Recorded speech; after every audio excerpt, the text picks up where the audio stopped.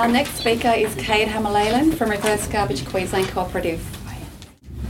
Thanks for that last speech. That was really good. There's a lot of points I'll be touching on as well, so that's good that we were grouped into the same gathering, I guess. It's been really good just being at the conference as well. It's been really inspiring to see lots of people interested in new economy movements and whatnot. My name's Cade. I work for a not-for-profit cooperative called Reverse Garbage Queensland, which I'll be talking about further, but essentially we are a resource reuse centre, and we take materials that we're going to otherwise go into the waste stream, and then we repurpose them for the general public at an affordable price for everyone. So I'll be talking on sustainability through democracy, and I'll be tackling this kind of issue of ownership, which I think is very key to any kind of understanding that we have of economics, politics, society. Like, ownership is very core. A lot of people say that we would have a crisis of the environment or a crisis of income, but I think a crisis of ownership is, I think, a more fundamental thing to discuss. So, I have to acknowledge all of the paid and unpaid labor that's gone into creating the society that we live in now and all the personal liberties which I've been able to experience myself, but in particular this speech will be based around these few things. So the first being a book by Nick Schreneck and Alex Williams. What's it called? Inventing the Future. Also a great article which you can look up later, How to Be an Anti-Capitalist Today, and Democracy at Work Network is fantastic as well, run by Richard Wolff from the Democracy at Work Institute. So why are there so many issues with the environment? I mean, isn't everyone an environmentalist now? I mean, maybe we're just living in our own bubbles, but like it seems that like on the one hand, there's all these great things that you hear about going on, all these new technologies, these cheaper, eco-friendly products, all these people claiming to be environmentalists. You ask people, on average, more people say that they're environmentalists than not. But on the other hand, we've also got all these big issues that you read about, and they can sometimes be paralyzing. We have excessive land clearing, soil degradation, ongoing greenhouse gas emissions, ocean acidification, whatnot, you name it. There's a lot of issues going on, but it seems like there's all these like other solutions, and it's hard to try to like mesh your brain around why these things are happening simultaneously. Isn't everyone an environmentalist, and we all want to live on a sustainable planet? And so in trying to deal with the cognitive dissonance, people then identify a problem, and it's very much the case that the way that we identify a problem is also the way that we tend to try and solve that problem. So when there's the identification of the problem in this sense, then we get these kinds of common sense solutions. So if globalization is the reason why everything is going bad, not just environmentally, but socially, economically, etc., then the solution is, well, it's obvious, just do everything locally instead. If big business or all business or money is the problem, then we should just barter, right? Surely that will fix everything.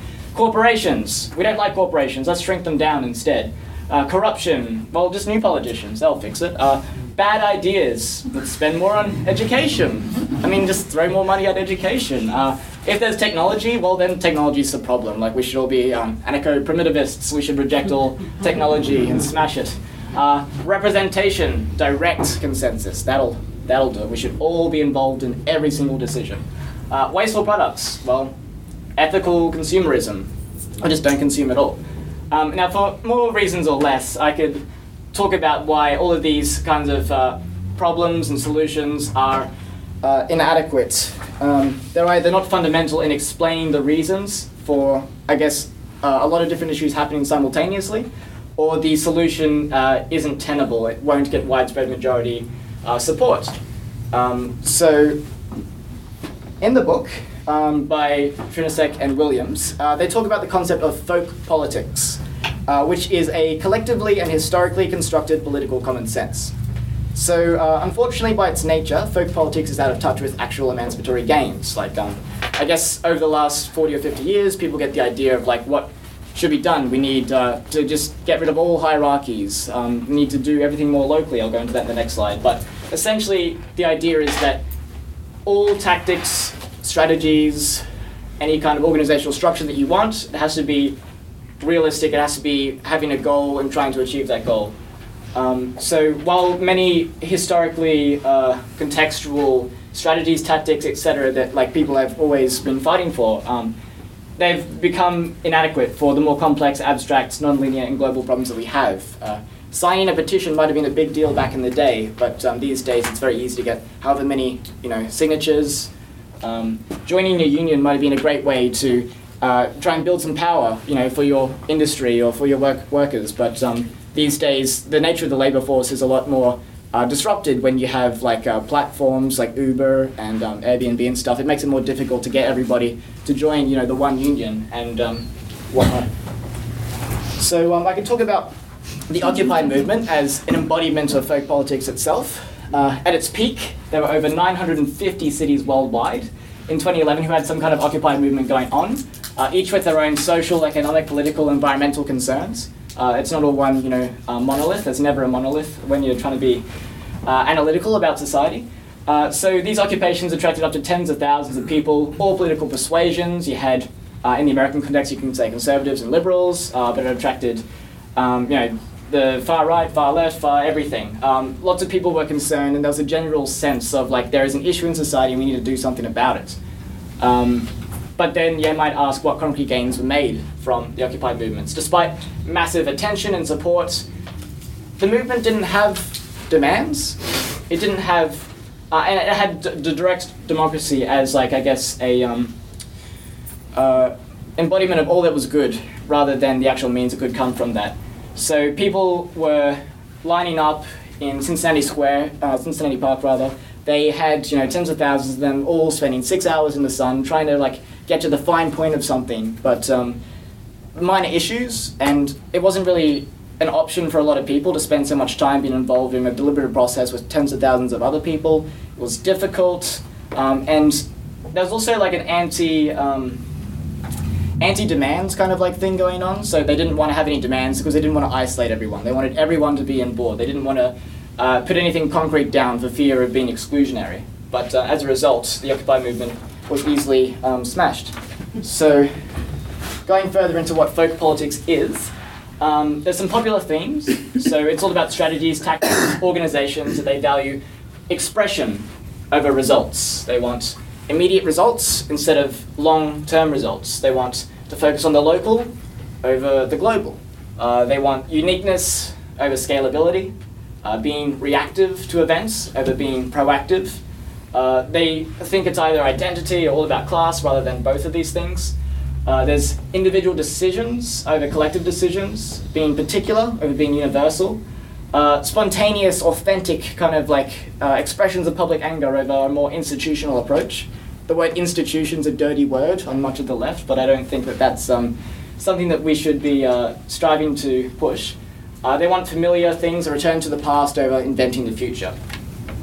There's actually a funny story in the book. It talks about how on the way to the protest, there's these people who they managed to knock down a fence for this protest somewhere, and once they knocked down this fence, there was a few hundred of them, and they didn't know what to do. They didn't have a concrete plan. They were resisting for the sake of resisting. And so unfortunately the reality of complex globalized capitalism and states is that interventions which are small and unscalable are very unlikely to win any concrete gains in the long term.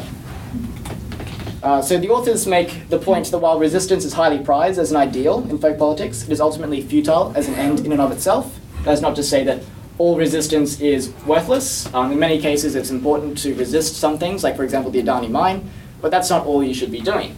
You should also be trying to build power, make the kind of world that you want to see as well. And ideally, you create virtuous cycles, whereby the actions you make at time 1 translate into more power, consolidated power for time 2, and makes it easier to win another victory in time 3. So the future must be built. The book, other than completely giving, I guess, the last 40 years worth of leftism a regular hiding, rightly so, it also talks about how the neoliberal project was built. And it is a project, and it was built. It took more than a century, with thinkers like Hayek and all that, who were coming together, making institutions, making media projects, think tanks, etc., an ecology of organizations, a bunch that all together supported each other and promoted the kind of common sense and views that we see today that are expressed all throughout society. And you can see the kind of impact on the ways that people should be thinking about things. We have a very competitive job market rather than a cooperative one, and the ways that we design all the institutions and infrastructure, it's all a very neoliberal sense. So in the same way that neoliberalism was built, it's also the case that we can build more sustainable, democratic, egalitarian organizations that also have that culture of a new common sense. People can assume to trust others rather than regard them as competitive, self-rational, self-maximizing individuals. So there's a million ways that this could be done. And it's not here to say that we can build the future. There's a blueprint. Obviously, we had that speech yesterday about how the blueprint isn't known yet, and we can't know it. It has to be an ongoing process led by, I think, values like of egalitarianism, participation, environmental and social responsibility. But we should be strategic in what we spend our time doing. A lot of people don't think that they have 80,000 hours of working life, paid or unpaid, and that they should be dedicating it towards becoming specialized and becoming useful for a particular purpose, and trying to achieve those purposes, winning campaigns that win more power, as I said before. So an example of this could be the 4-day work week, which the authors say is like the most radical thing that could be done right now. And most of you might think, 4 days, that would be nice, but radical, really? Well, if you think about it, it decreases the supply of labor, assuming that you still get paid 5 days. So it's the case that then workers have more power, they have more bargaining, they have more of an income as well, because wages haven't really risen recently, cost of living has. It makes us all desperate to keep working, stay in our jobs, don't strike. But it also gives more time and money to organize further campaigns. And that's what we should be doing, trying to consolidate power and create power. Another example, not a policy, but an organization which can be built. And policies and organizations should interact and help each other, as with all the different organizations in the ecology of organizations that we need to build. Think tanks. Left-leaning think tanks, so developing policies, culture, campaigns, and experts to support egalitarian ends. Writing a really famous book which has a post-capitalist, post-work future, maybe, like the one that they did. That's why I'm here today. So far I've talked about what isn't the problem with society, especially in regards to the environment. So what is wrong with business as usual? It's to do with purpose and structure. So these things incentivize each other, purpose and structure. Now, I've got a business degree, which means I'm an anti-capitalist, and I think capitalism itself is like one of many problems that we have to face. It's capitalism, the state. Then there's also things like social issues like sexism, racism, etc. These things can exist independent of the state and capitalism, but they can also be very much inflamed by that. So what is capitalism? It's like this vague thing. What is neoliberalism? This vague thing that we talk about and rant about. And anyway, so private ownership is a core tenet of capitalism, so based on your ability to pay for ownership. Private control, so decisions are made ultimately by owners, often delegated through managers, and you get like kind of a workplace hierarchy. And there's production for profit, so the purpose is to maximize your profits. Wow. Okay. Needless to say, there's a lot of issues with this kind of system. Quickly going into some socially, so a lot of people are locked out of ownership. Those that can afford ownership become wealthy as time goes on. Workers are hired and fired as commodities. Workers can't self-determinate, and so on. I don't have much time, so environmental issues as well. There's profit-maximising firms. They can externalise costs to the taxpayers of the environment. For example, in the Queensland context, there's a lot of mines that have gone out of business, bankrupt, without paying for their fixing environmentally. I'll just keep going on. But then people also argue that capitalism is necessary because it breeds innovation, but that's not really the case. For example, they say, you blog about capitalism on your smartphone, but it's the case that the smartphone was created by a lot of government-led innovations that then capitalist firms could then benefit on in the book, The Entrepreneurial State by Mazzucato, which is definitely worth reading. So what's the big solution then? Well, I think that there's not one solution. There's an ecology of organizations that we need to support that have multiple points of support and no single point of failure. So I'll talk about cooperatives in a minute. And it's the case that we already have a lot of cooperatives around the world, in Australia, lots and lots of them, and they're doing great things. They're in health insurance, they're in banking, they've got billions of dollars worth of investment, and they've got hundreds of thousands to millions of members. It's a tenable solution that we can just scale up, really. And they encourage the culture of more democracy, egalitarianism, and usually they're more concerned with the environment as well. So how do they work? Socially owned, somehow. Workers, customers, the community at large.